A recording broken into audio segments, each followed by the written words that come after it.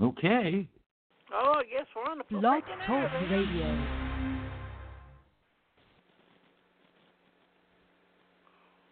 Oh, guess we're on the freaking air then. Here we go.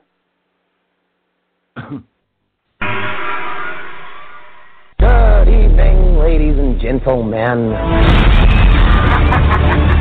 We're tonight's entertainment. Look at my butt.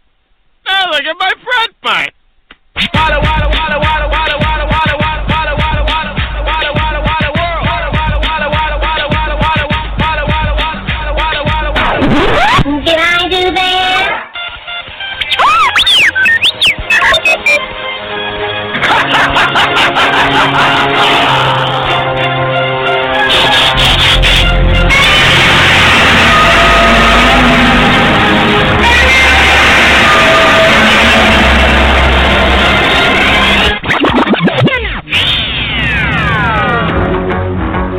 Open the circuit to the wave motion gun.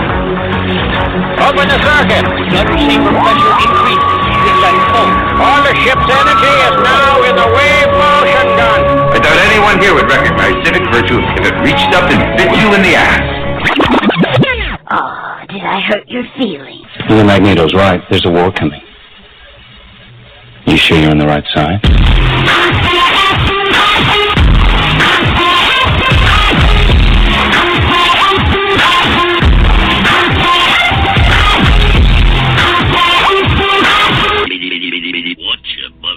Thank you, Twiggy. Hello, everybody, and welcome to Steve's Video Store. As usual, well, almost as usual, we have with us the one and only, the Mac Daddy of New York, the interested organist, or is that what you called it? Interested in interim. Interim. That means I'm sort of the I'm sort of the pinch hitter right now, but I've been signed, which is a good thing. Oh, so you're the friends with benefits of organists well, right now. more or less. I don't know what benefits you get from a Christian Science church, but I'll work with them. I got no problem with that. Yeah. Oh, and I checked for you, and number 20 with $200,000 and 88 theaters. That's how much. Nice. Yeah, the Color Out of Space is done. It's number 20. That's not Which bad means, at all. If they had given it a regular release, it probably would have kicked the shit out of The Turning. Oh, I would think so. Yeah. Not only is The Turning a remake, it's a remake that's embarrassed of its origins, so it didn't even mention it in any of the advertising. No, but I could tell by the ad that, and of course the title, The Turning of the Screw. Yeah. Oh, and tell me again, Carl, what page is it that has the scene of one of the kids in The Turning of the Screw French kissing a spider, a giant spider? No, I don't think it's there. I think that's a Lovecraftian thing, actually. Yeah, but that's in The Turning's trailer if you've seen it. Mm-hmm. Yep. And, of course, the big news today is Kobe Bryant died in a plane crash, so R.I.P. to him and his daughter. And actually a helicopter crash, but same thing. Helicopter crash. Well, one goes boom, boom, and one goes war, war. Yeah. Yeah, I'm trying to make that's fun a real. of it, but yeah. It's also been reported that his daughter died in the crash also. Yeah, that's been confirmed. Mm. It's him, his 13-year-old daughters, and 9 in total. God, that's horrible. Yeah. I'm giving it 2 days before we have an idiot conspiracist we could take out back and beat the crap out of. Yeah, really. One other thing that I did see about Kobe Bryant is that the Pro Bowl, which is playing now, God. there's been several tributes to him already. By players, individual players who make a good play or whatever the case. There's been a lot of respect there, which is a good thing. Can you imagine that, going to play the Pro Bowl, your biggest bowl of the year, as well, for any of the people who aren't in the Super Bowl? Yep. In 5 minutes into the game. Damn. Yeah, really. Our condolences to his family, to everyone, to the Lakers organization, everybody, to basketball fans everywhere. He was one of the greatest, no question. Yeah. He's retired. He was retired in the coaching position, wasn't he? Yeah. Mhm. And only 41 years old. God damn. And here I am, 49, turning 50 this year. Middle-aged crazy. Ooh, the big 5-0. I'll have to celebrate when you turn. Yeah, but still, it's goddamn when you see, he's like, famous person dies. How old? A lot younger than you are. God damn. Mhm. Very true. They listen to the Who too much, damn it.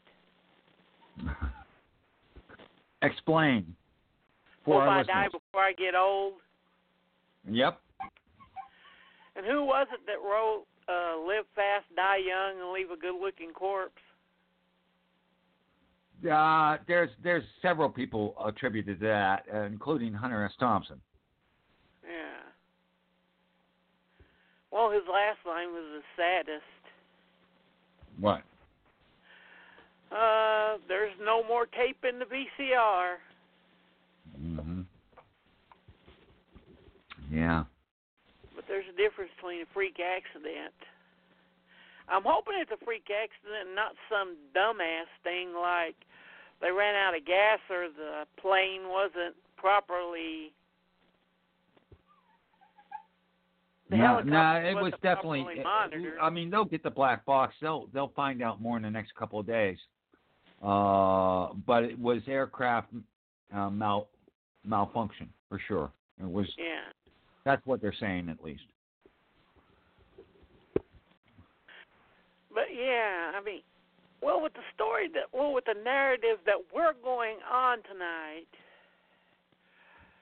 yes, when most people talk about New York Tourism Board in the fall of the 80s, they can't seem to get off one block, can they, Carl? They just always stuck on that one damn block. Well, there's a lot of stuff. I actually had a conversation with the friend I'm staying with.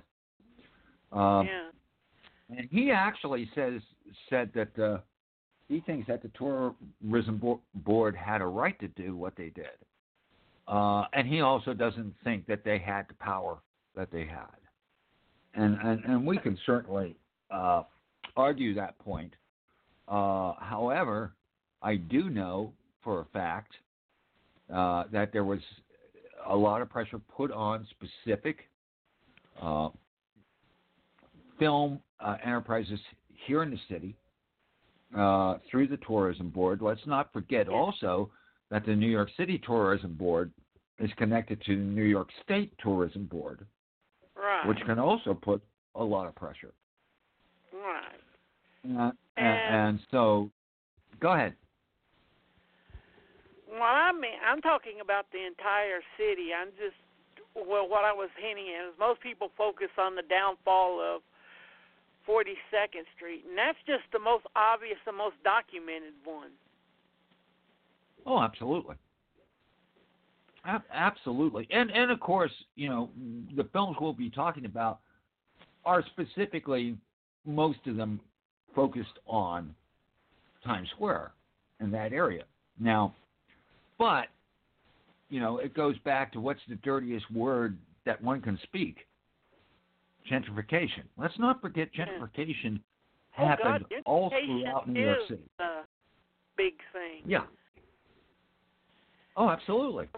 And for that, we're going to have to go all the way back to 1968 when Carl was still a youngling, and the New York Preservation and Reunification Project.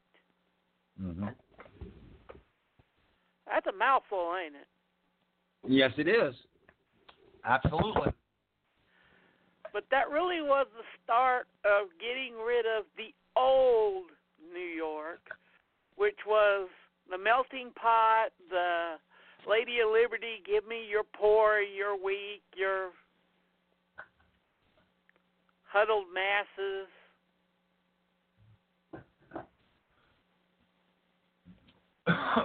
Well, let me put it this way.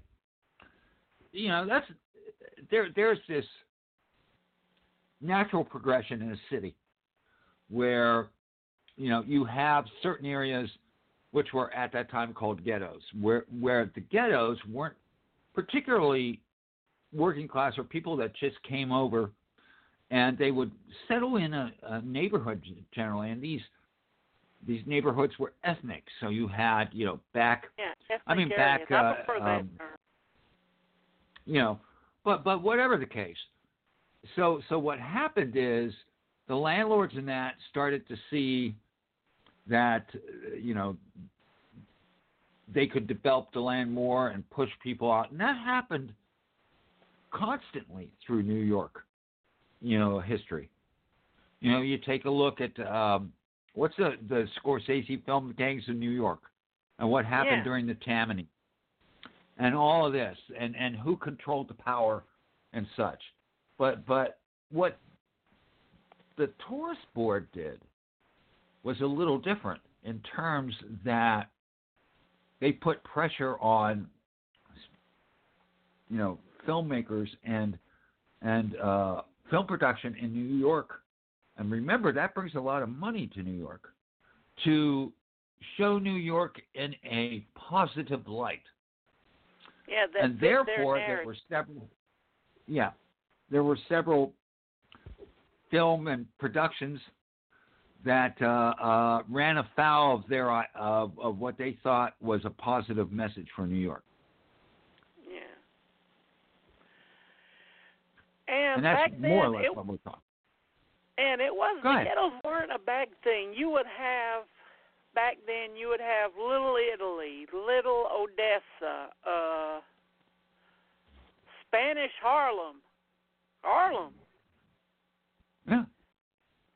The Bronx, which was Puerto Rican. Certain areas were Puerto Rican. There's parts of the Bronx that were high end too, Riverside particularly. But just like the East Village, where I spent most of my time in the 80s, was originally Russian and Ukrainian. And then the Bohemians took it over. Oh yeah, and that happens. That's happening still. The artists, they moved to Williamsburg. Now they're going into Greenpoint, and that's in Brooklyn. And you have areas in Queens too. There are still areas in the boroughs that are, ethnic centric. Like where I live in Jackson Heights, very Latinx. Out in Flushing, it's very Chinese and Asian, and so on and so forth. So. Yeah. And the reason that a lot of exploitation films from the 60s and stuff were New York based was, one, that's where the filmmakers were located. It wasn't because they wanted to, do that. That was where they was. Mm-hmm. That was like, hey, we want to make a sex film. Well, let's make it over in this apartment building. I got a couple of dirty mattresses, and we can film out in the street in front of it, and we'll get it done in 2 or 3 days. There you go. Hell, Joe Sarno, if you go to his early stuff, Just watch I them own a will couple of get his you, early stuff from the 50s. What? Yeah. I said I own a couple of his things from the 50s. Yeah. You watch his early stuff, and you can get, what do they call it, lockjaw and tetanus from just looking at the places they were filming. Mm-hmm. It's hard to notice the girls because the mattresses were so damn filthy. Wasn't it, Carl? No joke. Right? Yeah, I'd agree. Yeah, And I've heard you stories needed a lot of like Lysol. getting couches and mattresses out of the garbage in front of buildings and dragging it up there for a shoot. Yeah. Oh, absolutely. Absolutely. And those will play good in the country and suburban areas so they could go, ooh, we're looking at something dangerous. Yeah. There was always a bit of danger in New York to a certain degree. I mean, I remember visiting in the 70s. We went when I was in college. I went 4 years in a row. And we would get these lectures, don't do this, don't do that, always go out in pairs, and we'd always get those. Of course, what did I do? I went out on my own. Fuck it. Seriously. Go down to the tower. Yeah. Absolutely. But yeah, the earliest film that I could think of that would fit where Carl was going would be a film that he loves from the early 70s called The Super. No, The Landlord. The Landlord. The Landlord. Yeah. Yep. Tell us about that one, Carl. Well, funny, you should mention that. Because they have a series at the Film Forum right now called Black Women in Film. And they will be running The Landlord next Monday, and I will actually be watching it on a big screen. Yeah. Seriously. But The Landlord is a film by the same guy who did Harold and Maude, Hal Ashby. And basically, it's Beau Bridges. It's a very, the rich son of a rich landlord, and he's sort of a ne'er-do-well, and his father makes him take over this tenement. And the whole thing about this is that he really learns about racism, about a number of different things from the tenants, and bonds with the tenants. And it's one of those things you don't, it's a really well done film. It's a comedy, but it shows certain areas of New York and the how these things were kept up, which is not good. So you're seeing some really ratty areas, and it's a really good film. It's a really good film. Which was semi-remade in the 90s as The Super with Joe Pesci. Right, but that one went for a lot more slapstick, whereas The Landlord is much more comedy. And The Super was actually part of the sad thing was like, if we could get everybody together, we'd all come together. Everybody, what does that song say? Come on, people now, smile on your brothers. Everybody come together and love one another right now. Well, don't think that's not in the original either. I'm saying that is the original. They would have movies like that where the fish out of water would come and bond with the people. Yeah, but this was a lot more angry. The original one is a lot more angry, which is good. You couldn't make a film in the 70s without it being pissed off in sort of a way. Yeah, exactly. It's the era of the pissed off film. Trust me. That's why I love the 70s so much. But, yeah, I mean, and another one, which was a book that came out in the late 60s, which, well, everybody and their mother knows Shaft, right, Carl? Yep. One of the best New York-based black movies and black series there is. Well, the first two. Shaft in Africa. Some people like it. I think it's goofy because I know what they wanted to make, which is what I'm going to get in there. And, God, I wish they would have made that book. I mean, for a while in the mid-00s, the title of that book was sort of a joke because they hadn't read it. Right, Carl? Right. This is true. And that... What, Carl? I said that was true. I agree. And that wouldn't be... I think it was one of the middle Shaft books, and it was called Shaft Among the Jews. Mm-hmm. Which would have had John Shaft having to go into the Jewish district because of a murder case that took place there. Mm-hmm. And if they could have, what?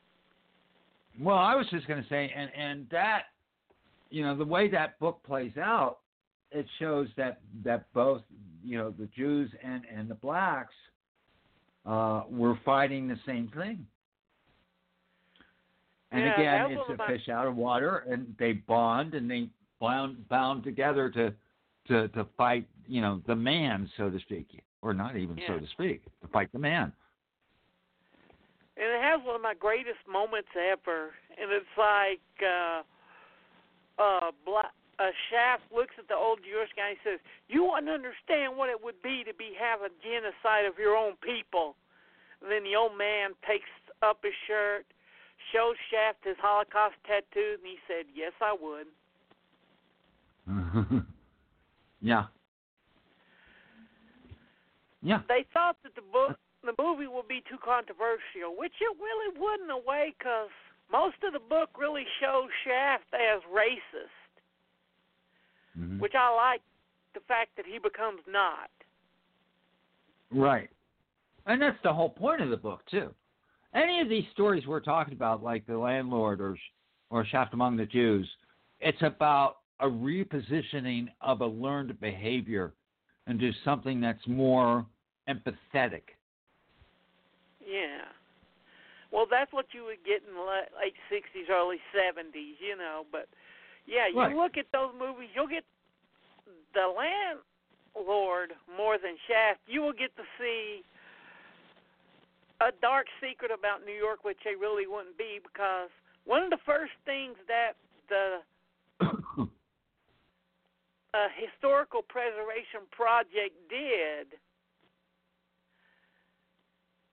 was take the borough of Hell's Kitchen, which is a predominantly mafia-run borough, and they tried their goddamnedest to change it to Clinton, didn't they?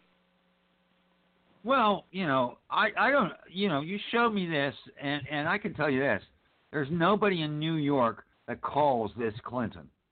Calls Hell's Clinton. Nobody. Trust me on that, okay? Kitchen Clinton, yeah. I mean, they tried, and everybody in there is like, no, fuck you, it's Hell's Kitchen. Yeah. Because New York City guys, even you who live in the 80s, are proud of its history. Oh, absolutely. Absolutely. And that's the most dangerous thing about gentrification is they disregard history. Well, it's not just that, and they certainly do that, but it's also the sense that gentrification also comes with a sense of, if not outright prejudice, of you know, separating ethnic groups, and their culture dissipates. I mean, a perfect example of that, you know, is you go into a place like I am, Jackson Heights, and 80-90% of the businesses are all Latinx. But you go to anywhere in Manhattan and you take a look at 42nd Street, it's all corporate. Everything is corporate. Yeah. Okay, and there's no sense of nationality. Yeah. I mean, there used to be in the East Village, or on East 6th Street, I guess it was, row upon row of Indian restaurants. Not there anymore. There's a couple left, but it's all changed. And now you have McDonald's there. Yeah. And you have all these other things. things. Jokes of Woody Allen's was back when he was doing stand-up is. What? What's the hardest thing to do in New York City on a Saturday night? I don't know what. Decide what kind of food you're going to eat. Yeah.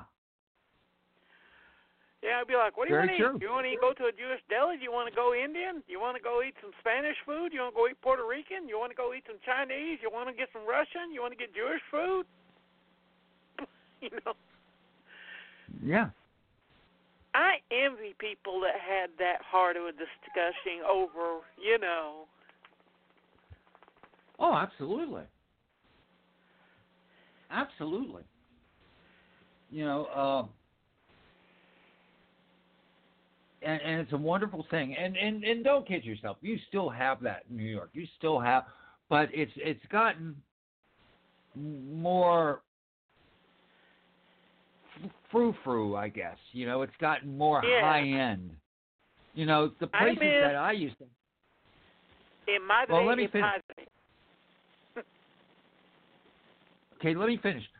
In my day, you'd go to these little, like, holes in the walls, and you'd have a little German restaurant. You'd have this. You'd have that. You'd go to little...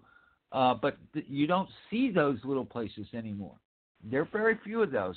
It's much more high-end. Even here, it's more high-end stuff. Yeah, mom which is and a pop shame. restaurants. Yeah. Trust me, I'd rather go to a little ass mom and pop restaurant diner that cooks great food than some big corporate restaurant like Applebee's, Zaxby's, Texas Roadhouse. Oh yeah. No thanks. I agree. The best steakhouse we ever agree. had in Knoxville, Carl, it was this place. It went in, and it was just this. If you wanted to, you could tell the waiter what you wanted. But if you wanted to, it was this giant butcher block. And you would go up there, and you would get to cut your own steak. How thick you wanted it, what cut. And then on the table over, they would have a gigantic spice rack. Nice. You would season your own damn steak and then tell them how to cook it. Or you could cook it yourself if you wanted. Mm-hmm. Yeah. But, God, that was so good. Oh, absolutely. Absolutely. They still have a couple of old steakhouses like that. Yeah, in but New I York can City, tell you I that. know, You go to a steakhouse like that, you're going to be paying money off the yin-yang, which I can't friggin' afford. Trust me. Yeah. It's like a month ago they were posting something about the truth about the Irishman. Mm-hmm. And that led to Carter, Jeannie, and Annette doing like a big 10-minute love note to Umberto's Clam House. Oh, nice. That's one of those places that everyone who ate there just says, oh, God, the fucking spaghetti.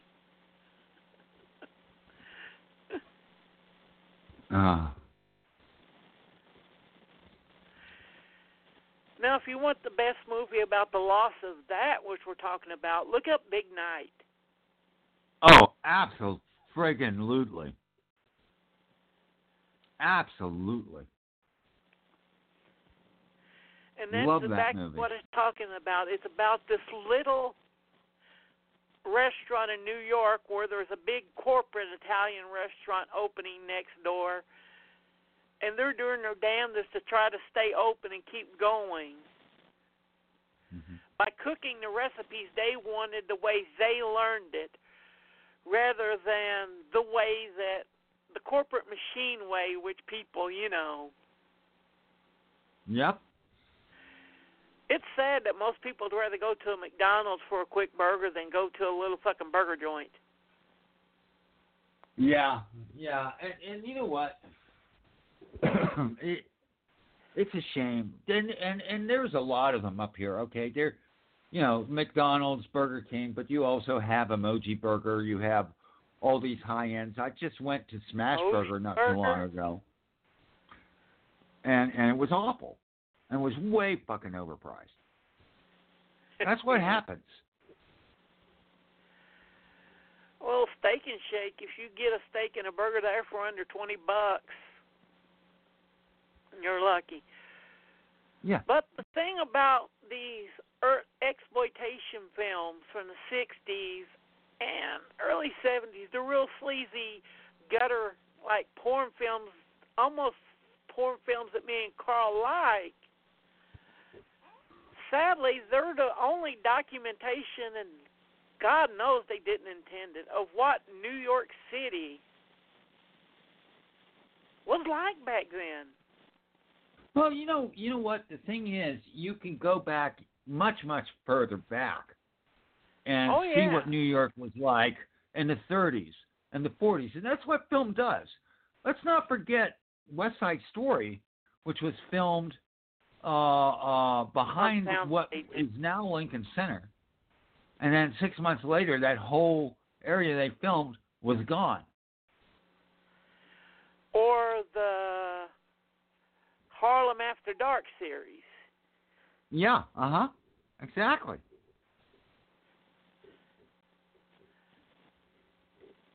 The Cotton Club. Exactly. That's the only footage that we really have of what the Cotton Club actually looked like. Mm-hmm. Yeah. But it started with Hell's Kitchen, but slowly they really didn't get any traction until maybe the 80s. The 70s, they just let everything go to shit. Mm-hmm. And I wish I was talking in a small way. They let things go to shit. Mm-hmm. And one of Carl's movies out of 81 really shows how bad they'd let it just gone. Well, you know what? When we were talking about this particular episode, we made sort of a delineation. Films that showed the sleaze and films that showed the actual, destruction and horribleness of the area. And the one that you're mentioning is one of my favorite films from 1981, and it's called Wolfen. And if you remember that film, if you've ever seen it, there are all these scenes of the South Bronx, and particularly of a dilapidated church with nothing around it but rubble. And I mean for blocks. Well, back in the 80s, that was filmed in 81. And about 83, 84, I worked for this woman, Carla Pinza, at Latino Playwrights. Her second in command was from the South Bronx and lived maybe about 4 blocks from where they filmed it. Now, this is 1984 now. 1981 it was filmed. 1984, it was still there. Nothing had been done to it. Right. Okay, nothing. So keep that in mind. But if you really want to see how horrible that area was, that's perfect documentation. Wolfen. All right, back to you. And if you think this was just happening in New York City, no, it was happening in a lot of big cities. Oh, absolutely. Hell, even George Romero was covering that aspect. Wasn't it like 70? When did Martin come out? It was like 76, 75, something like that.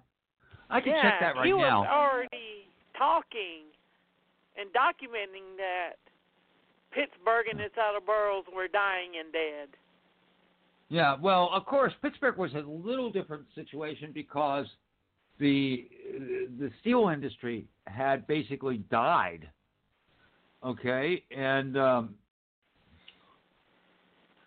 so you have these areas in New York, and where they filmed it was Braddock, which was along the Monongahela, and it was just run down because, you know, everyone had left. All the buildings were dilapidated and vacant, and really bad. 77, by the way, 1977. Yeah. For Martin.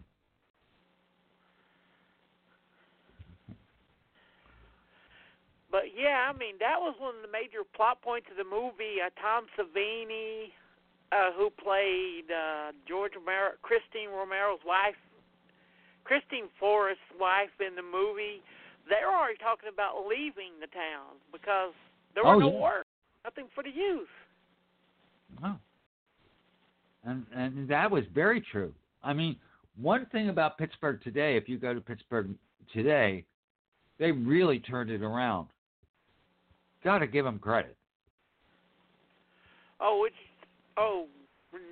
Going past the football stadium, it's yuppie-fied as hell.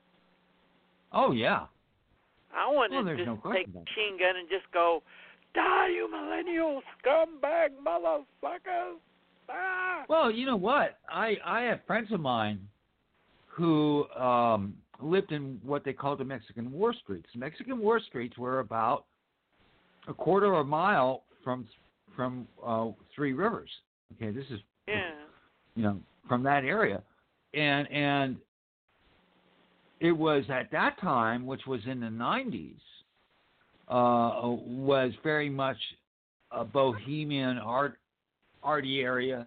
You could walk to the stadium. You could also walk to the best barbecue joint in Pittsburgh, which was Willie Stargell's place up on the hill, and but these days I'm positive that's all office buildings and stuff. All that is gone. Office buildings and upscale apartments. Oh yeah, well that's what they do. I mean, take a look at what William Griffey said about, the Everglades and what happened. Oh, God, yeah. That thing in Sting of Death. Condo, family unit, park, gone. Yeah. Yeah. So it's not just a New York thing. And there's documentation over in Knoxville, too. I mean, it's going to be a completely different beast by the time I die. Oh, I'm sure. But really, look how many times 42nd Street was changed over. First, 42nd Street was the burlesque houses, which was the strip joints and the dance halls and the saloons. Right. But then they got took over and they became the nudie places, which is where you got a certain term. What they used to call them? Strip joints. The bump and grind houses. Oh yeah, the bump and grind houses. That's right. And when they got changed over because movies became king in the 50s, they took off the whole bump, and what did they become? I don't know. Grindhouses. Exactly. And that term somehow got carried all over to the whole United States. And then in the 70s, they became exploitation houses. They were still grindhouses, but in the 70s, they started showing more hardcore exploitation, and once King Porn came in with Deep Throat, Right. Yeah, they were always making money on being the taboo street. That was their sign of pride, wasn't it? Absolutely. Being Absolutely. into books, the one-reelers, or anything. You know, there's a great, I forget who said it. I think it might have been Dennis Leary. But the whole thing about 42nd Street, it was what we called the gauntlet. The gauntlet was 47th Street from Broadway to 8th Avenue, which included 7th Avenue. Okay? And that was the dangerous part of the most dangerous part of Manhattan. Maybe not completely, but certainly, you know, for the tourists and everything. And to be honest, when my parents came and visited me in the 80s, I made a point of bringing them down the gauntlet. Basically to scare the shit out of them. Yeah. You know? Yep. But what most people leave out of the narrative is that most of the real moviegoers had left the Deuce by 82, 83. Agreed. Except for the ones that weren't on the Deuce, that were either above or below, but more above, like 45th, 46th. Yeah, the Waverly, well, your that's favorite down in theater. Village, but I'm talking there were theaters like 44th, 45th, 46th on Broadway. Wasn't exact. Yeah, it was still the Times Square area, but it wasn't the Deuce. Yeah, the one that showed the movie that you've seen the most. Well, there was one, I think, on 45th. I can't remember the name of it. That I saw, like Terminator. I saw Sudden Impact. I saw a number of films at that theater. I was thinking of the one where you watch 5 kung fu hits all the time, about 20 or 30, 40 times. Right, but that's not the Deuce. That's not the Deuce. That's down in the Lower East Side, which is the Delancey. Yeah. Oh, that's where that was. Your homes were the Delancey and King's Crossing.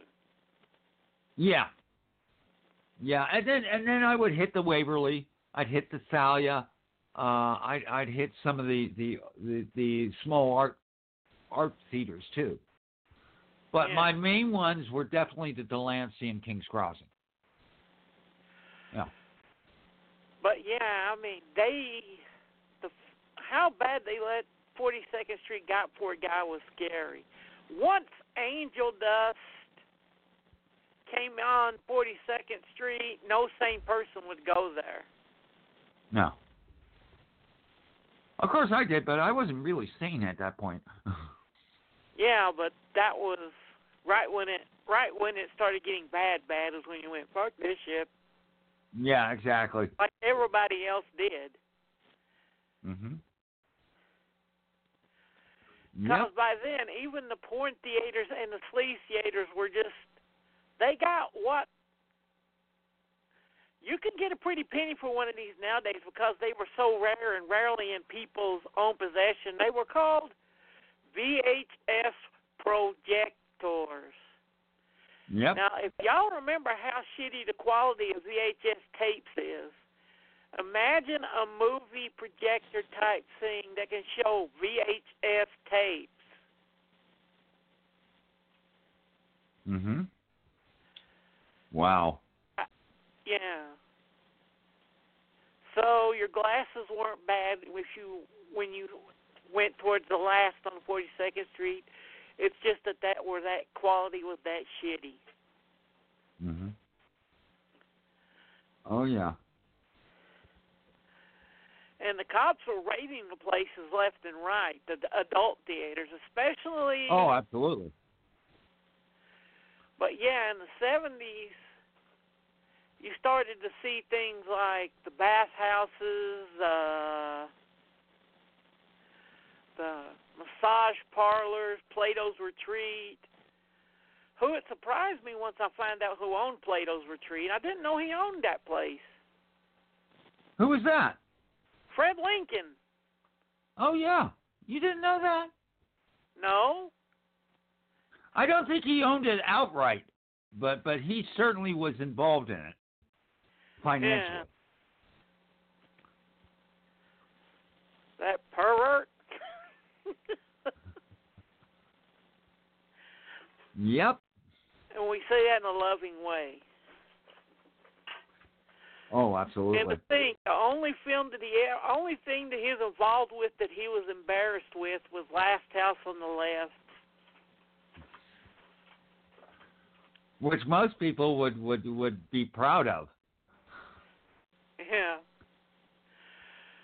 But yeah, I mean, in the 70s you started to see the rougher stuff come in there, like Ginger and stuff. But it must have been funny. I know you weren't there to see all of the straight white people and suburbanites come into the Deuce and the rougher parts of New York to watch a dirty movie. Nah, I missed that. And you can bet that New York, the powers that be, probably were pissed off seeing that on the news that, you know. Oh, sure. But then the narrative was New York, the city that doesn't sleep, nightclubs, movies, adult fun.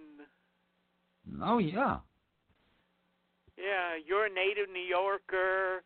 You know there was even a disco song about Plato's Retreat? Oh, sure. That doesn't surprise me. I don't know it, but it doesn't surprise me. I'll get it to you after the show. But Yeah. funny thing is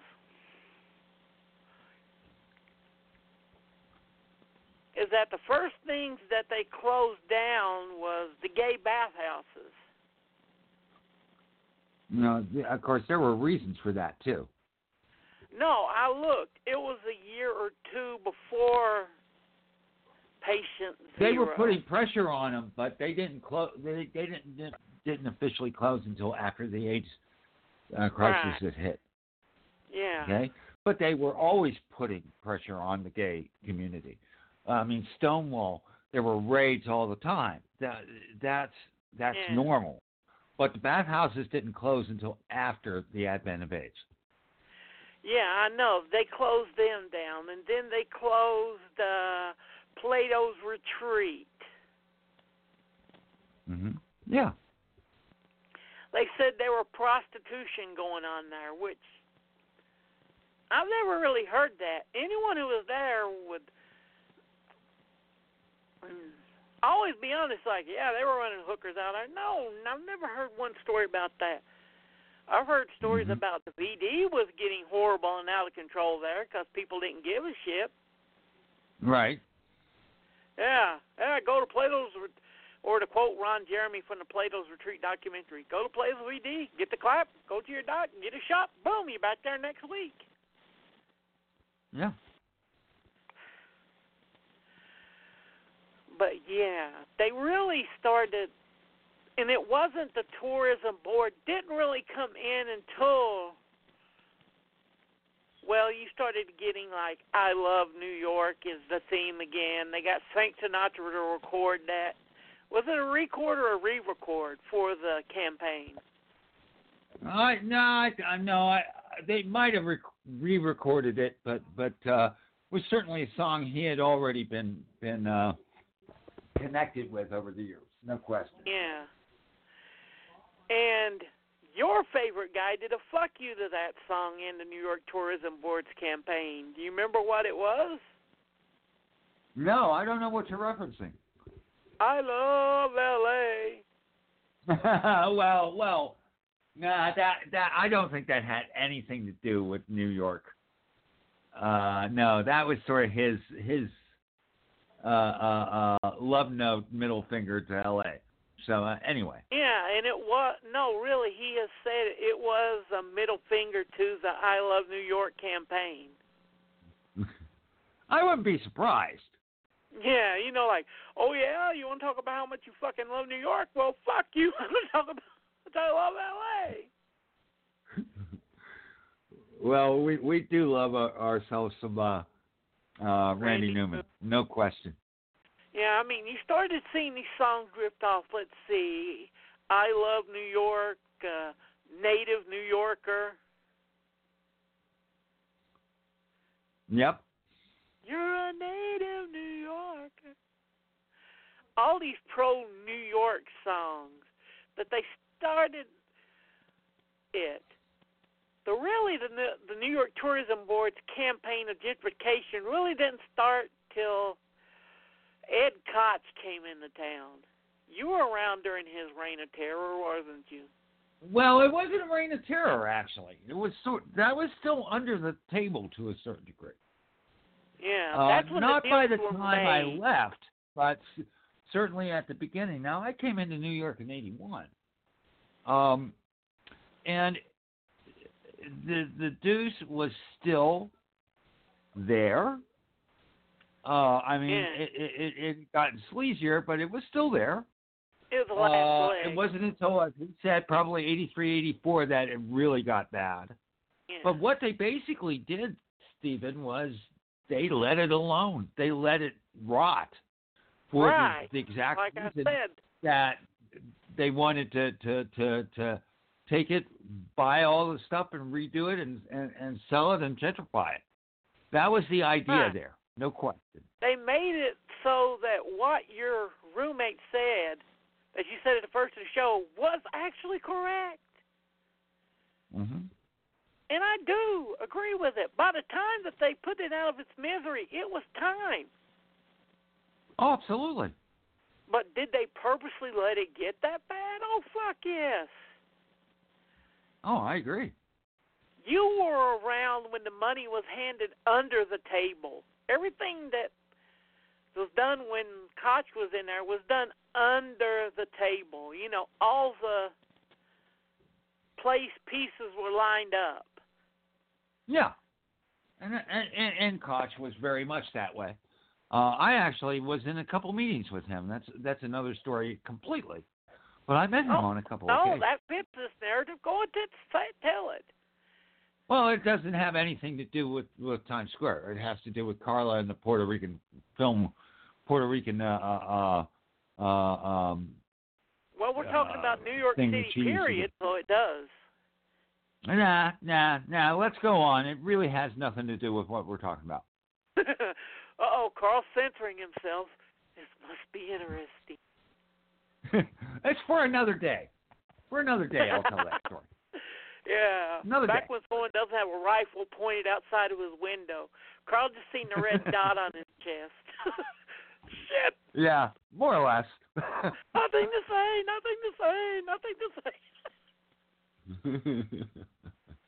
But yeah, you started seeing New York exploitation films getting nastier and grungier with Maniac. Oh yeah. But didn't Spinell base him on Sammy Boy? No, I don't think so.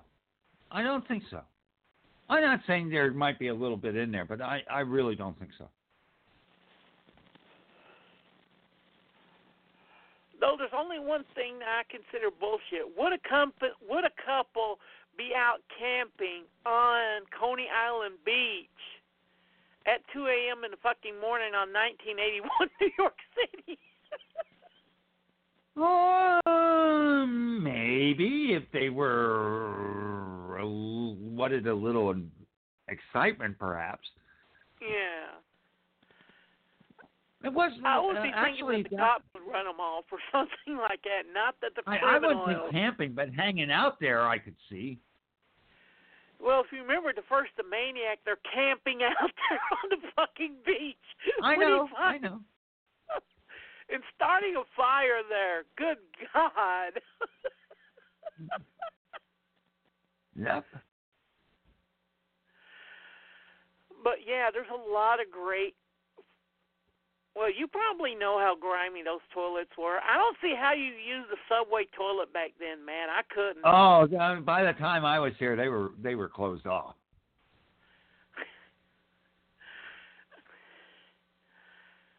Just because from that one scene where he stalks that nurse in the toilet, that just looks like the nastiest damn place in the world. Well, you know what? Don't forget the fight in the Warriors and the bathroom stalls. Seriously. That was a set because the real bathrooms were too small for them to film a fight in. Yep. Just remember they had to get the cameras, the lighting, the sound. Oh, yeah. Absolutely. And it's funny how clean-looking the Warriors is, isn't it? Oh, absolutely. What I mean is there's none of that dirty New York that you'd usually see in any other exploitation film. But you know what? There are neighborhoods that are well documented in there. Yeah. Particularly the scene with the orphans. Oh God, yeah. That was a real neighborhood. Yeah. I checked that today. Yeah. You see what you get? I would love to have seen a gang back then that carried around their press clippings.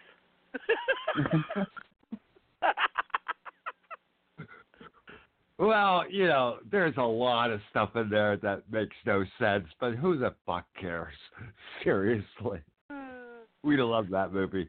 Yeah, that movie is great.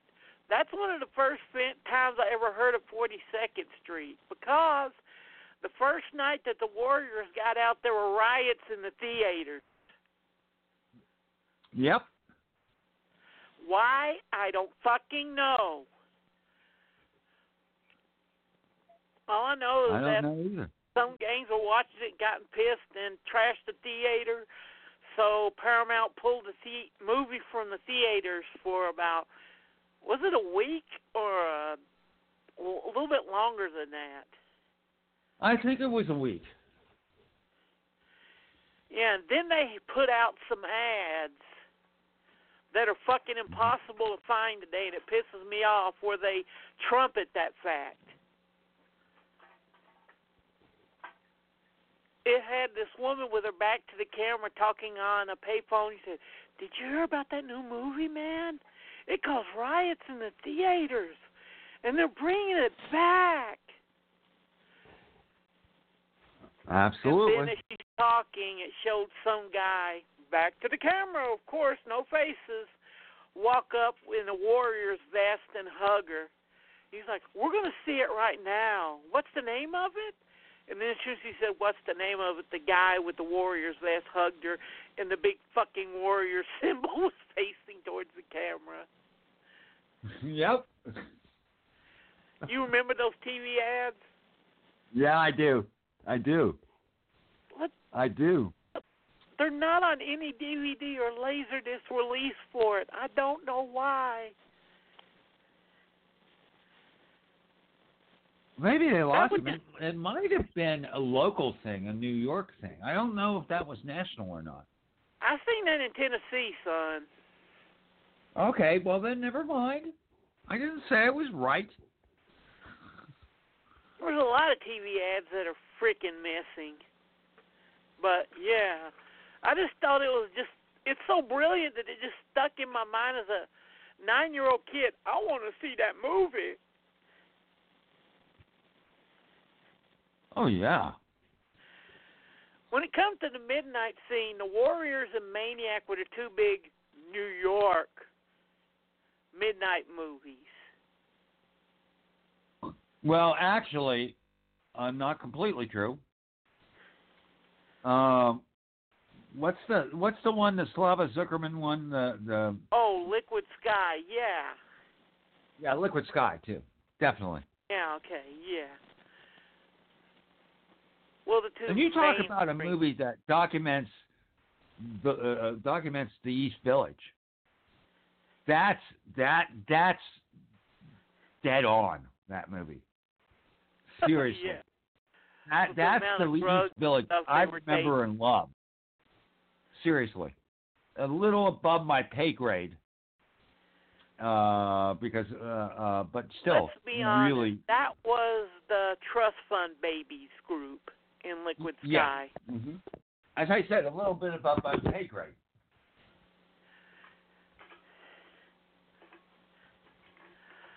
But nonetheless, pretty good. Oh, yeah. And then you would get all the vigilante films that came out that had, if you watched any of the vigilante films from the early 80s, you would think that New York City is the most gang-infested, scummy, you're going to get raped 10 seconds after you step off the fucking bus. Oh, yeah. Place in the Without a doubt. world. Let's see, Vigilante, Fighting Mad, Fighting Death Wish. Force, Death Wish. Yeah, Seriously. Death Wish 2, Death Wish 3, which is the most insane one ever. Yeah. I didn't say it was good. Yeah, we love that one. Yeah. But, yeah, I mean, that really fit their narrative, too. They're like, yeah, if they see all these films, they'll think that New York is a scummy toilet that needs to be flushed. Yep. And maybe so.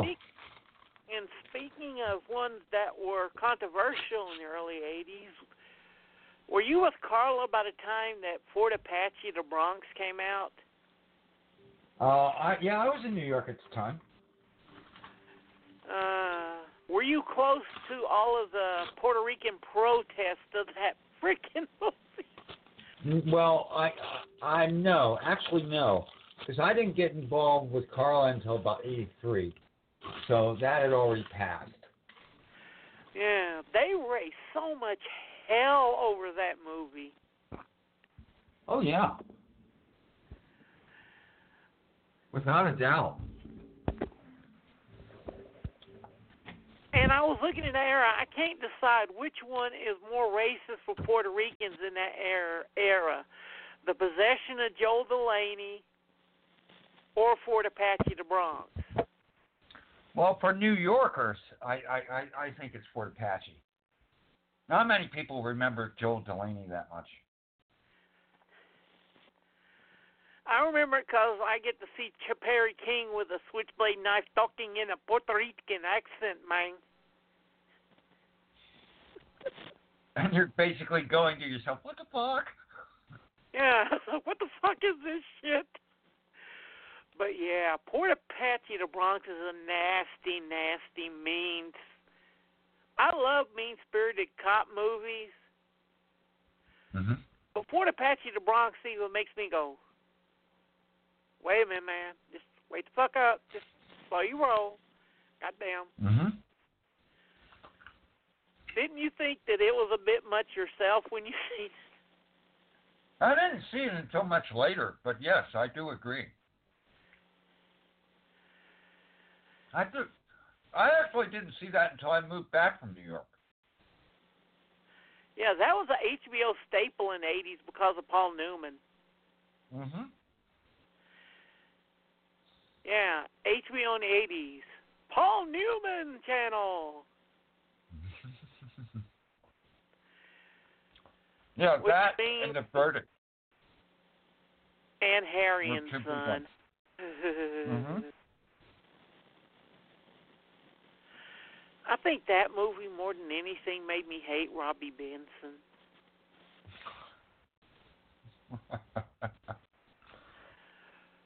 But then, right now where Koch came in, and then the tourism board, well, Paul Morrissey is a known New York provocateur.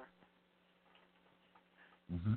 You cannot talk about New York's grimy side depicted in the movies without talking about Paul Morrissey just rolling in the shit gleefully. Well, let's make sure that everyone knows who Paul Morrissey is, because he was connected with Andy Warhol. He was part of the factory. Yeah. So he did all these films connected to Warhol, which were the majority of them were New York filmed. Not Flesh for Frankenstein and Blood for Dracula, but the other ones were Chelsea Girls and so on and so forth. Yeah, Chelsea Girls is his normal film. Yeah, I kind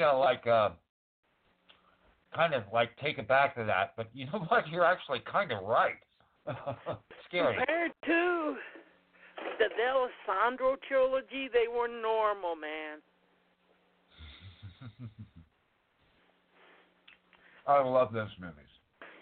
Flesh eating trash. Mm-hmm. Those were basically, I'm in love with Joe D'Alessandro and I want him to inject drugs and be as sleazy and grimy as you can. Mm-hmm.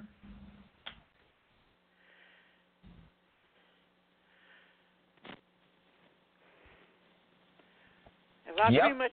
That's exactly what they were. I mean, there's a reason why Joe D'Alessandro is a gay icon, and it's those three movies. And those films painted a horrible picture of what New York is. Mm-hmm. Well, it just makes you wonder what kind of circles did Morrissey run in? Well, that was the whole thing about the factory. God bless it. And this is before the no-budget people, which I tried to get into in the 80s.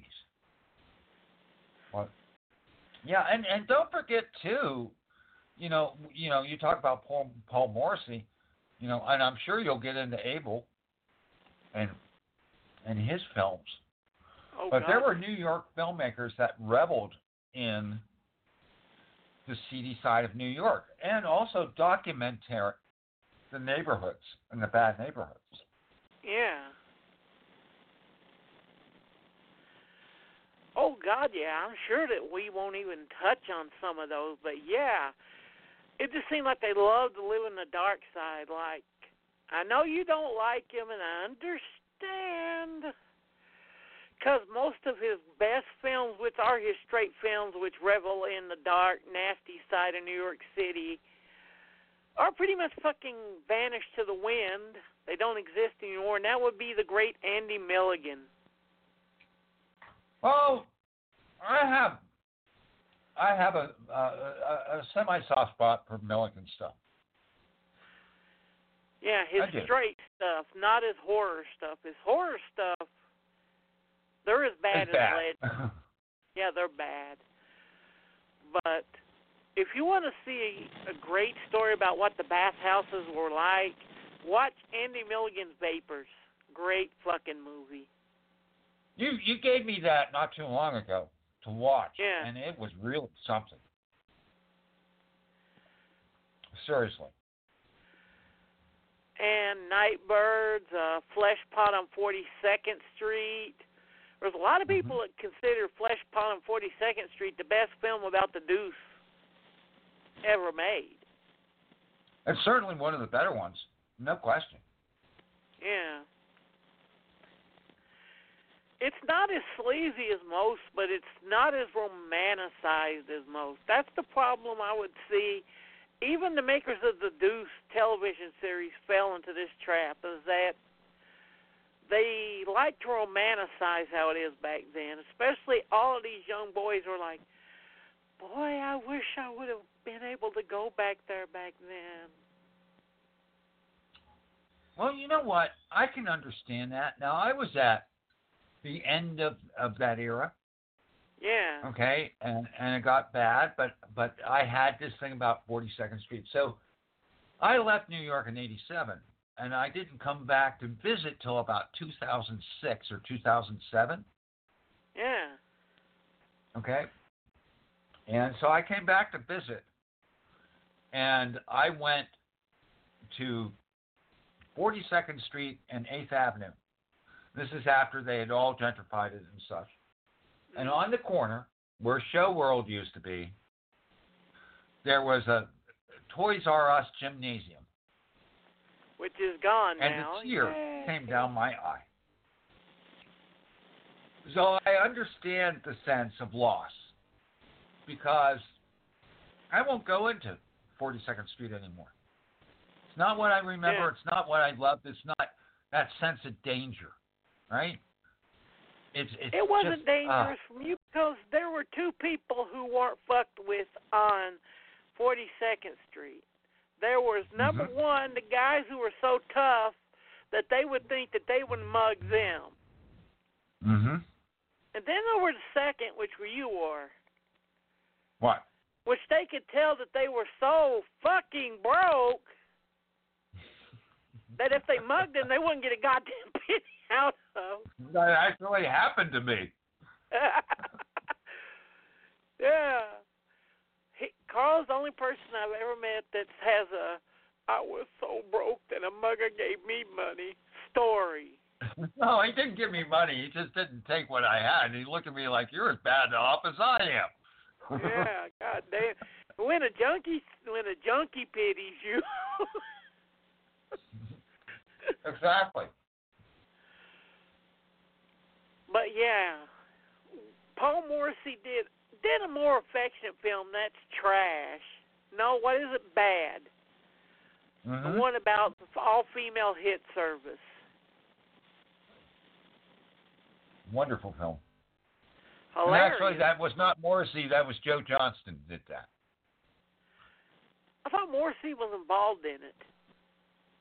No, that was Joe Johnston.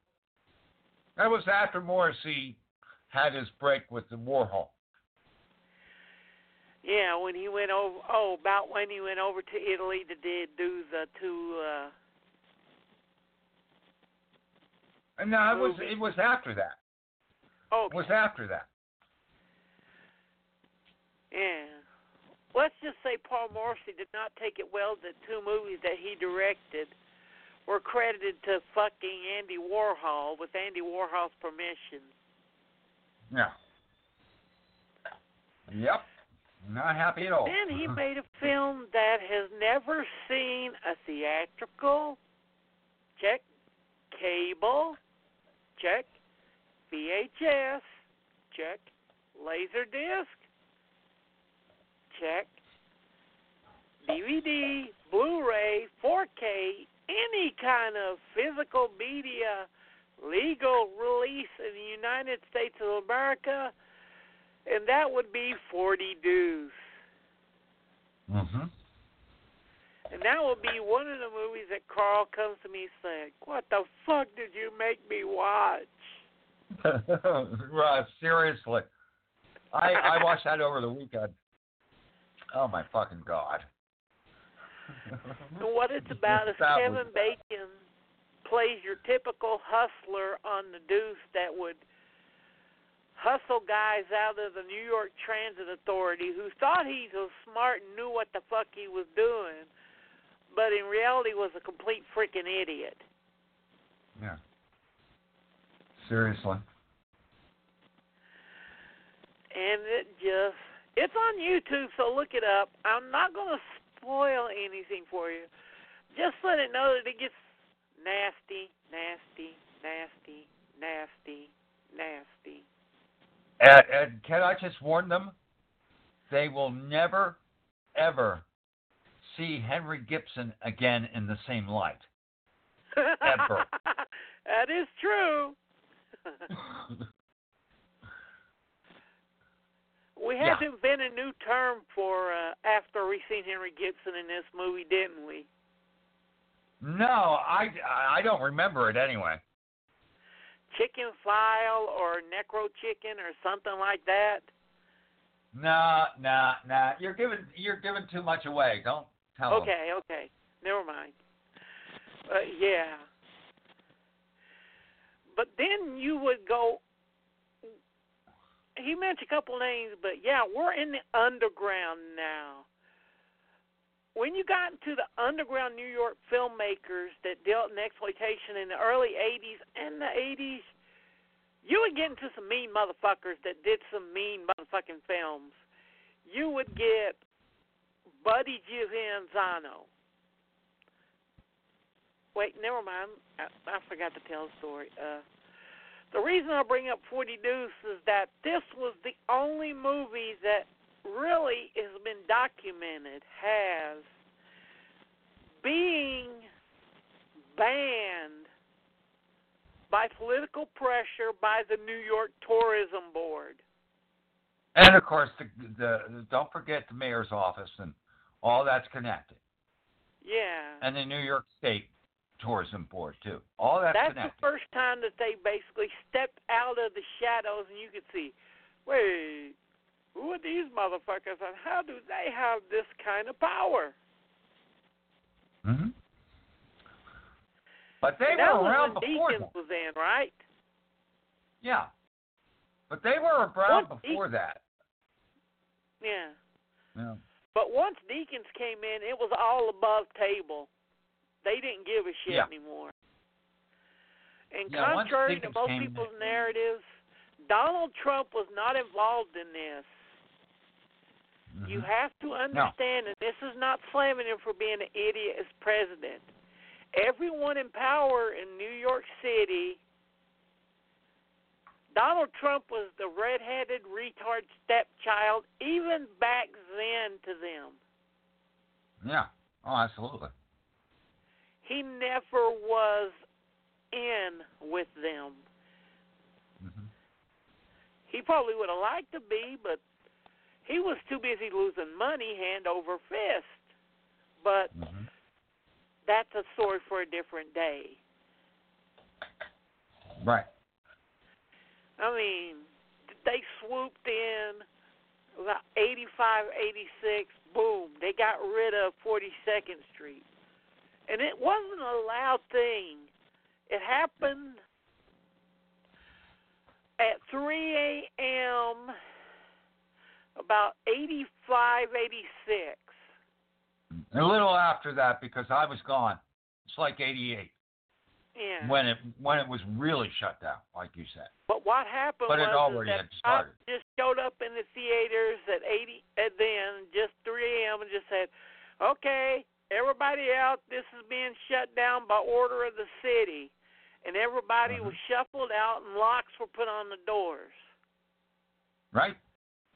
There wasn't no loudness. It was all quiet. Yep. And no one really complained because it was so bad. Yeah. And that was the catch-22. That's how we get fucked in the ass so much nowadays. They make it so bad that we don't complain when they start sodomizing us. Yeah. Well, yeah. Absolutely. You know, well, they're doing it in our best interests. Well, you know, at one point I want to backtrack a little bit and tell them the story that I told you that started. Well, go ahead right now. Okay, so I got connected with a woman by the name of Carla Pinza, Latino playwrights at Henry Street Settlement down on Grand Street. And Carla was an actress. She ran this, and she got some jobs. And one of the jobs she got, she was, The Equalizer was shooting in New York. And she got on The Equalizer and had a, this is like 86, I think. 85, 86. Yeah. And that show, from what she told me, and then what I was able to find out, was that was a weekly show that was filming in New York. And it was, the basic idea was, you know, you call this guy if you're in trouble. And so they had a tendency to film in some of the worst areas of New York. And the tourism board was not happy with them. And I heard this from Carla. I've also checked certain things. But if you take a look at The Equalizer, the last year or year and a half it was in production, they moved up to Toronto because they were getting so much pressure from the tourism board and from the political machinations of the mayor's office and so on and so forth. And go ahead. And how they did it wasn't political pressure per se. It was bullshit fees and rate raises. Well, it was rate raises. It was also postponing clearances, things like that, making clearances a lot harder to get to. So stuff you couldn't really put your finger on, but you could tell. You know, they weren't happy. And this is relatively well documented in terms of not only that show but several shows. And if you look now, there's very little being shot specifically in NYC, particularly for television. Yeah. It's how they killed the New York filming industry. And we're talking New York location City shooting now. Filming industry. Yeah. Well, we're talking location shooting particularly. There's still, like the studios here you can shoot in, and there's a lot of stuff being produced here in the city. But I'm talking location. Yeah. Mm. But yeah, it was horrible on there. And another film that they got pissed off at was Friday the 13th, Part 8. It had a brilliant poster. It had I, and then boom, a slash through the heart, and it was parodying the I Love New York poster. So what did the New York Tourism Board do? They sued the shit out of the filmmakers, saying that they were doing copyright infringement. Yep, that's exactly what they did. So they pulled the poster, and now if you can find an original nowadays, it will set you back $300 to $400 for an original. Mm-hmm. But yeah, they did everything they could to basically clean and Disney-fy. It's called Disney-fy because Disney was the biggest company there. Well, let me put it this way. If you want to find a hooker on Times Square, you know what you have to do now? You have to yell, hi-ho, hi-ho, hi-ho. But yeah, I mean, it was like they just basically ran everything that was interesting about old New York out. But to go back where I'm saying that they even ran off their most interesting underground filmmakers. Oh, yeah. I mean, in 1981, there was this film that came out. It was about 81. It was by this guy who had just made a bizarre fucking porno film called 9 Lives of a Wet Pussy, which is out on Vinegar Syndrome Uncut, which I need to get. I'm underlining that. I need to get it for the fucking end of this year just so I can say, I own Abel Ferrara fucking. God help us all. And he brought out this movie called The Driller Killer. And what kind of picture of New York City did that movie fucking bring out, Carl? Not a real good one, and not a good one of the Lower East Side, man. And the East Village, not at all. It was basically a movie about an artist who goes batshit crazy because he's pissed off that there's a punk band playing below him that's actually got more fans than he does, and he can't sleep, and his father's a bum on the street, so he sees this ad on the television for a porta-pack drill. So he buys it and starts drilling people. Very arty, very bizarre, angry fucking film. Yep. You would think that once Abel got it out there, he would make a nicer film. Well, he did end the second film with thank you to New York City, the greatest city in the world, didn't he? Well, you're talking about Fear City, which is the first film I ever saw of it. It's on there, but what was his second film called? His second. It was called Fear City. No, and it's all it's set 45. No. Fear City's before 45. No, Fear City's 86, 87. It was. No, it's not. No, it's not. I'm looking right now. Give me a second. I bet you money. I'll put money down. Okay. A quarter. Okay, quarter it is. Hold on. Good old Abel. We love him. Okay, I have to get... Okay, hold on. We're working on it. The first one of his I saw in the theater was Fear City. Yeah. And I'm... Okay, so I'm not wrong with that, okay? Okay, I owe you a quarter. Yeah, it was like... I owe you a quarter. I'm sorry, I owe you a quarter. Yeah. What was it, 81? 81 and then Fear City is 84. When Miss 45 came out. 81. 81 is Miss 45, and then 84 is Fear City. Yeah. But still, if you want another nasty portrait of New York City, watch Miss 45. Oh, absolutely. God bless it. Yeah, Miss 45, a.k.a. every man in New York City is a rapist. Yep. And it takes place in the fashion district of New York. Yep. And this one's about a woman who goes crazy because she's raped twice in one day. Yeah. So she takes her rapist gun and starts killing every man in fucking New York City she can. Yep. And let's be honest, it's a better version of Death Wish than Death Wish. It's more like the book. Agreed. And that's one thing we should bring up. Death Wish, the book, is about a guy named Paul Kersey who starts killing punks because his wife and daughter is mugged and raped and killed.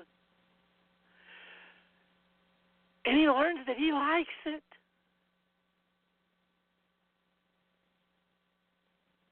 Which they never did touch in any of the Bronson movies, did they?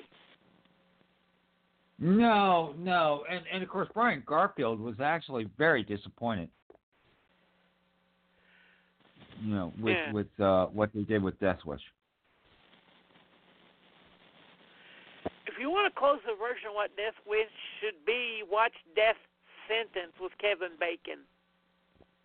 Also based on a novel by Brian Garfield. And it's a more true version of what Death Wish should have been than what we got. Yeah, especially if you get the uncut version. Mm-hmm. But yeah, Miss 45 is a mean, nasty little film, and it's another great one. Oh, absolutely. Yeah. Isn't it funny that you got these street-level guys like Morrissey, Abel, and Buddy, who we haven't got into yet, that would really tell the nasty, dark side of New York without romanticizing their characters? Oh, well, yeah, and don't forget that, this is in the 80s. Don't forget that these guys are influenced by the films of the 70s, too. Yeah. And always the underground tends to be darker and grittier than anything you see, that's Hollywood produced. Just remember that. Yeah. And with Morrissey, the one that we left out is one of the most insane fucking movies you will ever see out of the 80s, which I love to death. I've never asked Carl what he thinks of it, and that's Mixed Blood. Oh, God. I love Mixed Blood. Are you kidding? What did Carla think of Mixed Blood? I have no clue. I remember watching it, and saying, I'm not going to tell her I watched this. Carmen Miranda is your fucking goddess, boy. It's basically Othello, right? No, Macbeth. It's Macbeth. Done with a woman who believes that Carmen Miranda and the Chiquita Banana Woman is a goddess and their queen. Yes. I love that movie. I love that. Well, that era of Paul Morrissey is just awesome. Seriously. Yeah. And these are all films I saw at King's Crossing, too. Yeah. Mixed Blood. But my favorite of that era of his is still Alphabet City. Oh, God, yeah. That one is definitely on the top 5 because it really gets into gentrification really bad. Because that's the whole crux of the story. The crux of the story is the lead guy. His apartment building where his mother, is his mother and brother or just his mother, his wife and kid? His mother, wife, and kid. Is about to be destroyed within 24 hours due to a gentrification project. Mm-hmm. So he has to hustle his ass off to get the money to get them the fuck out of there. Yep. And it's a great fucking movie. Oh, it is. It is. And it has still my has my favorite fucking line ever. Absolutely. You know what the Brooklyn alphabet is, Stephen? What? Fucking A, fucking B, fucking C, fucking D. Yeah. And amazingly, it got great reviews across the board. That's why I seen it, because it got great fucking reviews. I mean, damn, how much this movie was loved. Oh, absolutely. Absolutely. And it is. It's a really fine film.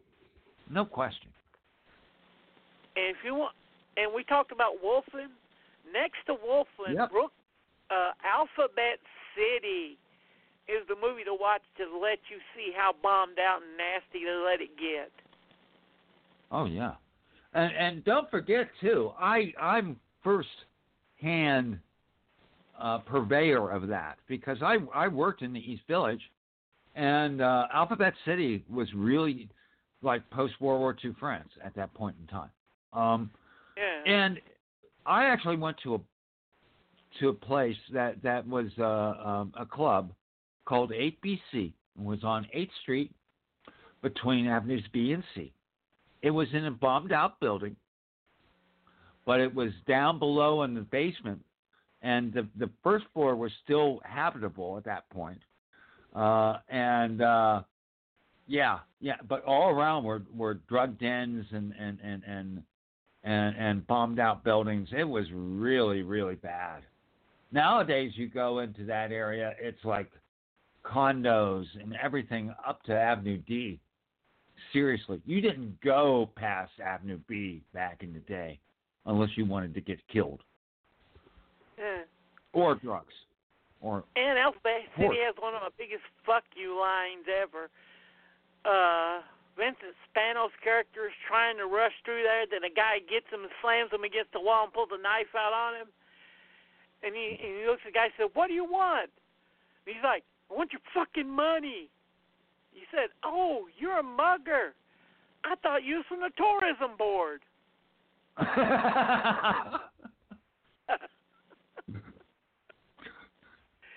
Yeah. The number one top 3 movies, if you want to see what bombed out New York is. Number 1 is Wolfen. 2 is Alphabet City. And 3 is Tenement. Yeah, the Roberta Findlay one. Ugh, Yeah. Good God.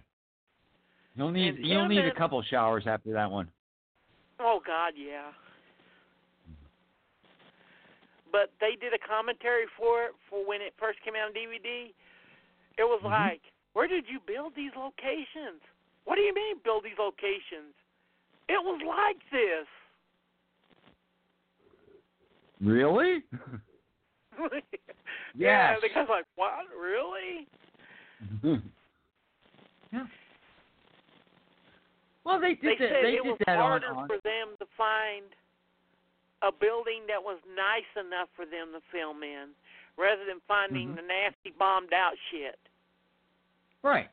And don't think, I mean, that was the same thing that Equalizer was doing too. They were finding some really, really nasty little places. I remember where she was doing it was Red Hook. But they used to like film on 42nd Street and all the show worlds and all those places, man. Did not show New York on a really good light. And that's why they got into so much trouble. And Tenement is the only film ever to get X rating and go, okay, fuck it. Yeah, the MPA okay with said, that. Yeah, like, you got an X rating for violence. Can we put that on the poster? What? And it's on the fucking poster. Yeah. Rated X for violence. Yeah. Unless you're a real strong hardcore sleaze fan, stay away from Tenement. Yeah, really. But yeah, I'm not a hardcore sleaze fan. Yeah. So no thanks.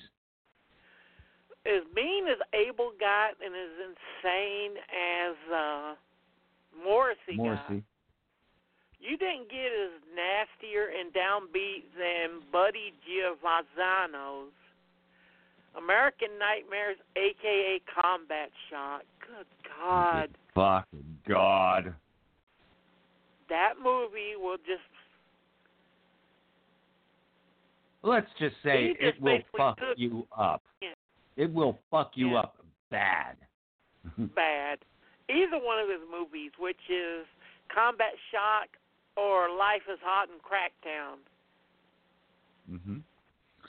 There's also his horror short in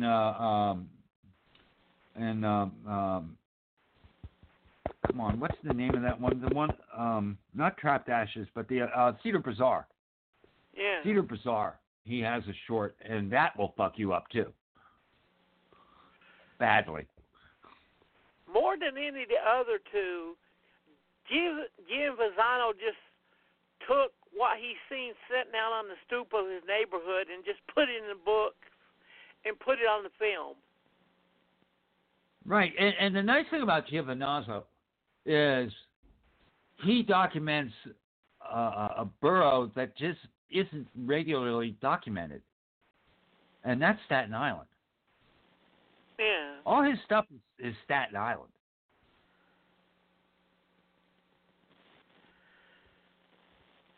But yeah, I think it's funny. Lloyd Kaufman calls Blood-Sucking Freaks the nastiest film that Troma's ever released, and they probably won't release it if they were offered it today. Right. And me, I'm like, motherfucker, haven't you watched Combat Shock or American Nightmares? Yeah, really. I mean, Carl doesn't like Blood-Sucking Freaks, but if he had a choice... No, I would watch Giovanazzo because he earns it. Yeah. He earns it. Yeah. You He need really to does. watch that. If you earn the sleaze and the nastiness, then I'm okay with it. I wouldn't call his movie sleaze. I would call it honesty. Despair. That, they say, oh, it's so honest it cuts to the bone. No, it's so honest it cuts past the damn bone. Yeah. Seriously. But yeah, if you're looking for the last really big film to come out on the Deuce before it went into second run and all that crap, you'd have to go all the way back to Make Them Die Slowly, because that's the last big, giant one I can really find documented. But the last film... And that's like 82, 83. I remember that. Coming out. But the last film ever shot on the Deuce, before it became Disneyland, was Shakedown by another great New York filmmaker, James Glickenhaus. PM Entertainment. Oh, I love them. That was right before. No, that was actually Columbia Pictures, a big studio film. His last big studio film before he went to do PM Entertainment. Oh, okay. He was still writing off his New York sleaze classic, The Exterminator. Yeah, okay, right. And that's another nasty one. Mm-hmm. And you know that bombed out club, that's the ABC Club? Yeah. You know the scene where he ties the guy up in The Exterminator? Yeah. With the flame? That's the ABC Club right there. He says so. I'd have to see that again. To verify. I haven't seen The Exterminator in a long, long time. That one's another nasty one, but it's good. Anything that's James Glickenhaus is good when it comes to 80s action and 90s.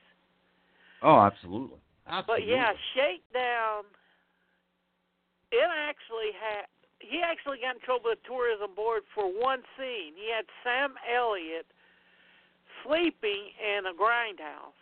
And it's like, no one ever did. And they were like, no one ever did that. Oh, for shit. They used to call them the bum hotels, didn't they? Yeah. Absolutely. You would have the homeless guys came in, pay their $5, and then stay all night long till when they close for 3 hours, then come back, you know. Yeah. Yeah. But yeah, the most fucked up thing is that the scene where I'm talking about, Carl, is the scene where Sam Elliott is fighting on the Deuce, where the guy crashes his car off of that bridge. Yep. Okay. Well, 36 feet in front of it is the movie.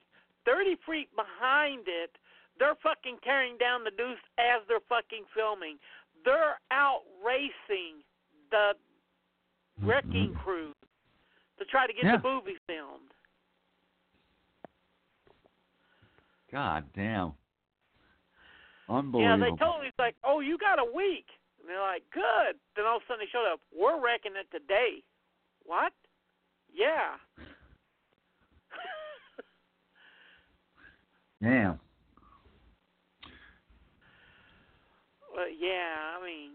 It became like tourist Broadway theaters. I'm amazed. Carl's lucky because he actually did get to go home again Friday. Yeah, I did. I certainly did. So I went to see Color Out of Space, and that's running in two places here in the city. And one of the places is the IFC Center on 6th Avenue off of West 4th Street. Well, that used to be called the Waverly. And so I went in expecting, they probably cleaned up the place. Not so much. It's pretty much what I remember it. It was up on the second floor. There's two theaters up on the second floor. The only thing I saw is that they do have an elevator now. But other than that, it was very much what I remember. Did a tear go down your face much. seeing how much hadn't changed? Well, you know what? That sort of made me smile. And there were a bunch of people Sometimes it's a good thing to walk into a haunted house. Well, you know what? There were a bunch of kids there. And when I say kids, in their 20s and 30s. And I got talking to one quite a bit beforehand, and I just said it's nice to see this the way it was when I remember it in the 80s. He says, this was around in the 80s? Oh, of course it was. It was called the Waverly. Oh, I never heard that before. So I talked to him about the Waverly and what it was like. It was really nice. And then the one thing I do have to say is that they do have something called the Waverly Midnight Show still being done there. I have to check to see what they're really doing with it, if it's a weekly thing or if it's only so often or whatever. But, yeah, it was really nice to go there and really, really nice to see a little bit of my old New York and not really touched up. So that was cool. Because if you really know your midnight movies, the Waverly was Ground Central. Particularly after, what was it? Not the Essex. What was the other one where Rocky Horror Picture Show started, and then that theater went under, and then it went over to the Waverly? No, it went to the Waverly, and then it went to the one that went under, then it went back to the Waverly. Okay. But when I say Ground Central, I'm talking January 31st, 1969. Yep. When John Lennon introduced this new film from an Argentinian filmmaker named Alejandro Jodorowsky. Mm-hmm.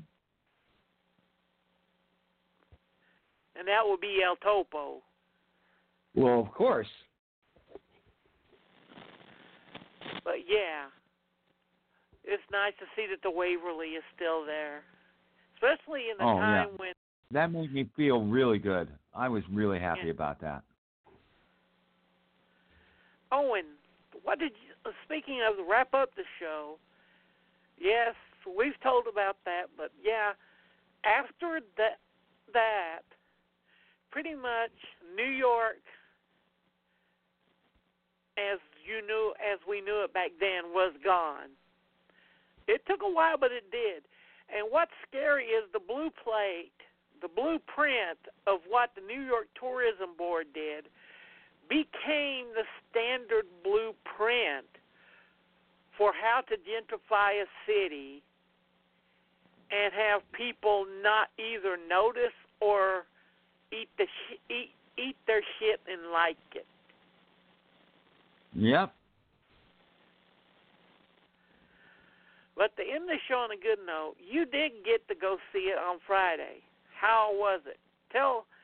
Give the official Cultside Radio review of The Color Out of Space. Okay, well, let's just make this clear, okay, before I really get into the film itself. Both Stephen and I are really big fans of Richard Stanley. And the reason I went there was Richard Stanley. As at a 12:30 in the afternoon showing, all 17 people, I'd say 15 people were there specifically for Richard Stanley and to see what he did. And, of course, the story is he did two very good films, which is Hardware and Dust Devil. Then he was kicked off of his version of The Island of Dr. Moreau. And then he sort of just disappeared. No, he didn't really disappear. But the film itself is really good. Okay, so it stars Nick Cage, and the family has moved down to the woods away from the city, and they're raising alpacas, and it's a good family unit. And then suddenly there's this meteor that shows up, this big pink light, or this light that you can't really tell what color it is, and then all hell breaks loose. And it's part of course, the Lovecraftian, Lovecraft and his universe. And the wonderful thing about it, for me, there were three things that really hit me. One was Nicolas Cage, because Nicolas Cage is pretty buttoned down at the beginning of the film. And it's only as the weirdness starts really happening that you see this gradation of change. And it's really, he really does well. Now, by the end of the movie, he's batshit crazy. So if you're going for batshit crazy Nick Cage, he's there. But so is the actor Cage, and it's a nice transition. It's well done. I thought all the actors did really well. And there was a lot of humor involved, too. Okay? There were some laugh out loud moments, but there were some moments, man, like, what the fuck is that? The other thing is, he was very judicious in his jump scares. There's only 2 of them, and they work extremely well. He, at the end of the movie, you're on to a full-side acid trip. Maybe not so much as Mandy, but nonetheless, you're there, and it really, really is something well worth it. Everybody that I have talked to has enjoyed the movie, except for like 2 posters that I have noticed that didn't like it. But you know what? And they can go to hell. I mean, and their opinion is respected. Well, yeah. I mean, people are not going to like it. You know, that's fine. But you know what? You know what I thought when I left the movie was that this is Richard Stanley's "fuck you" movie to Hollywood, saying I'm fucking back. Fuck you. You can't get rid of me now, and you're not going to. He does a really good job. It's well done. I recommend it highly. So that is my report on The Color Out of Space, directed by Richard Stanley. And can I just say that I should check who the actors are, but just check the IMDb on it. They're all really good, and it's well done. So yeah, there you go.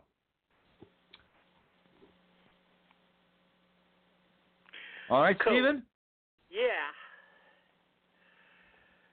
And with that, I hope you enjoyed that. I hope we gave a lot of good information. If we didn't, well, then, on you. Serious.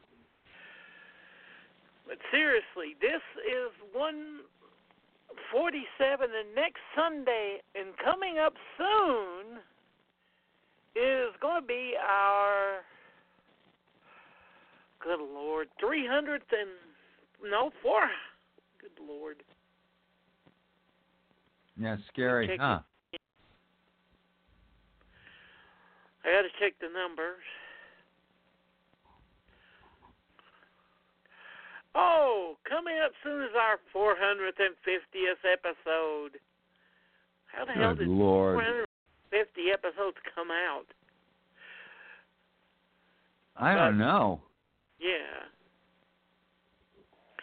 But of all the movies we talked tonight, which ones would you recommend them see the most? Me, it would be, well, like I said, the top, it would be, there's one that we forgot. Got to mention real quick, and that's Abel Ferrara's King of New York. Oh, yeah.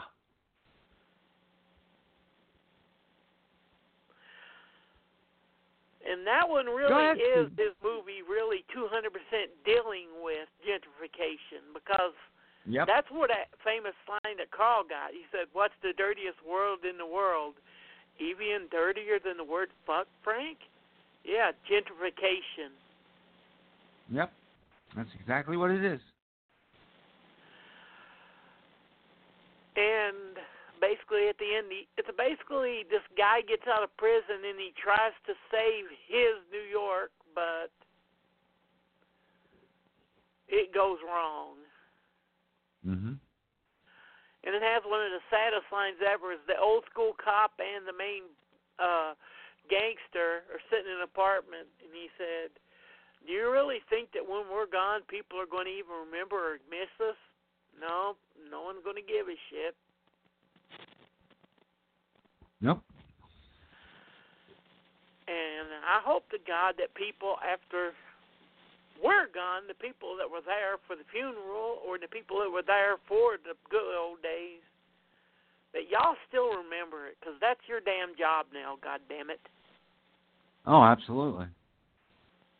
Absolutely. You know, it's like I said, that story of being there and seeing all the changes in that, and I see that a lot. But man, I can understand nostalgia to a certain degree, but man, it's just tough to see. Gentrification can be really tough, and if you have to live through it, God bless you, because it's not easy. And by the way, the movie that I would recommend, if you really want to see a visual representation, Wolfen. Watch Wolfen. Yeah. Seriously. For me, it would probably be Tenement, but that's just my tastes. Yeah. With a big I would not recommend Tenement, but that's okay. I understand why you do, though. I do get that. But you got to understand, when it comes to being movie fans and people who are there, me and Carl are at the last line of the Wild Bunch days. Mm-hmm. Will it be what it was? It'll be what it'll be. Exactly. And with that, good night. All right. Thank you very much, Stephen, for having me on. Appreciate it, man. Okay. Good night, everyone. That's it, man. Game over, man. It's game over.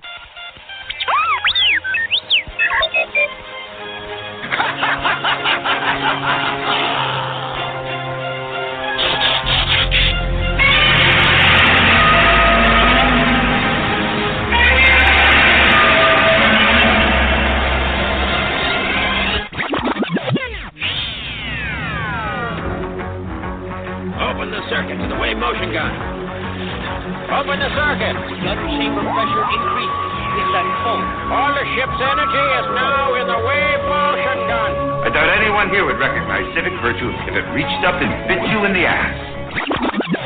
Oh, did I hurt your feelings? Well, Magneto's right. There's a war coming.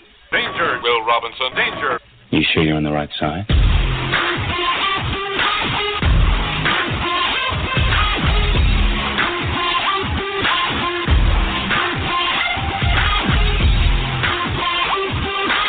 Hasta la vista, baby.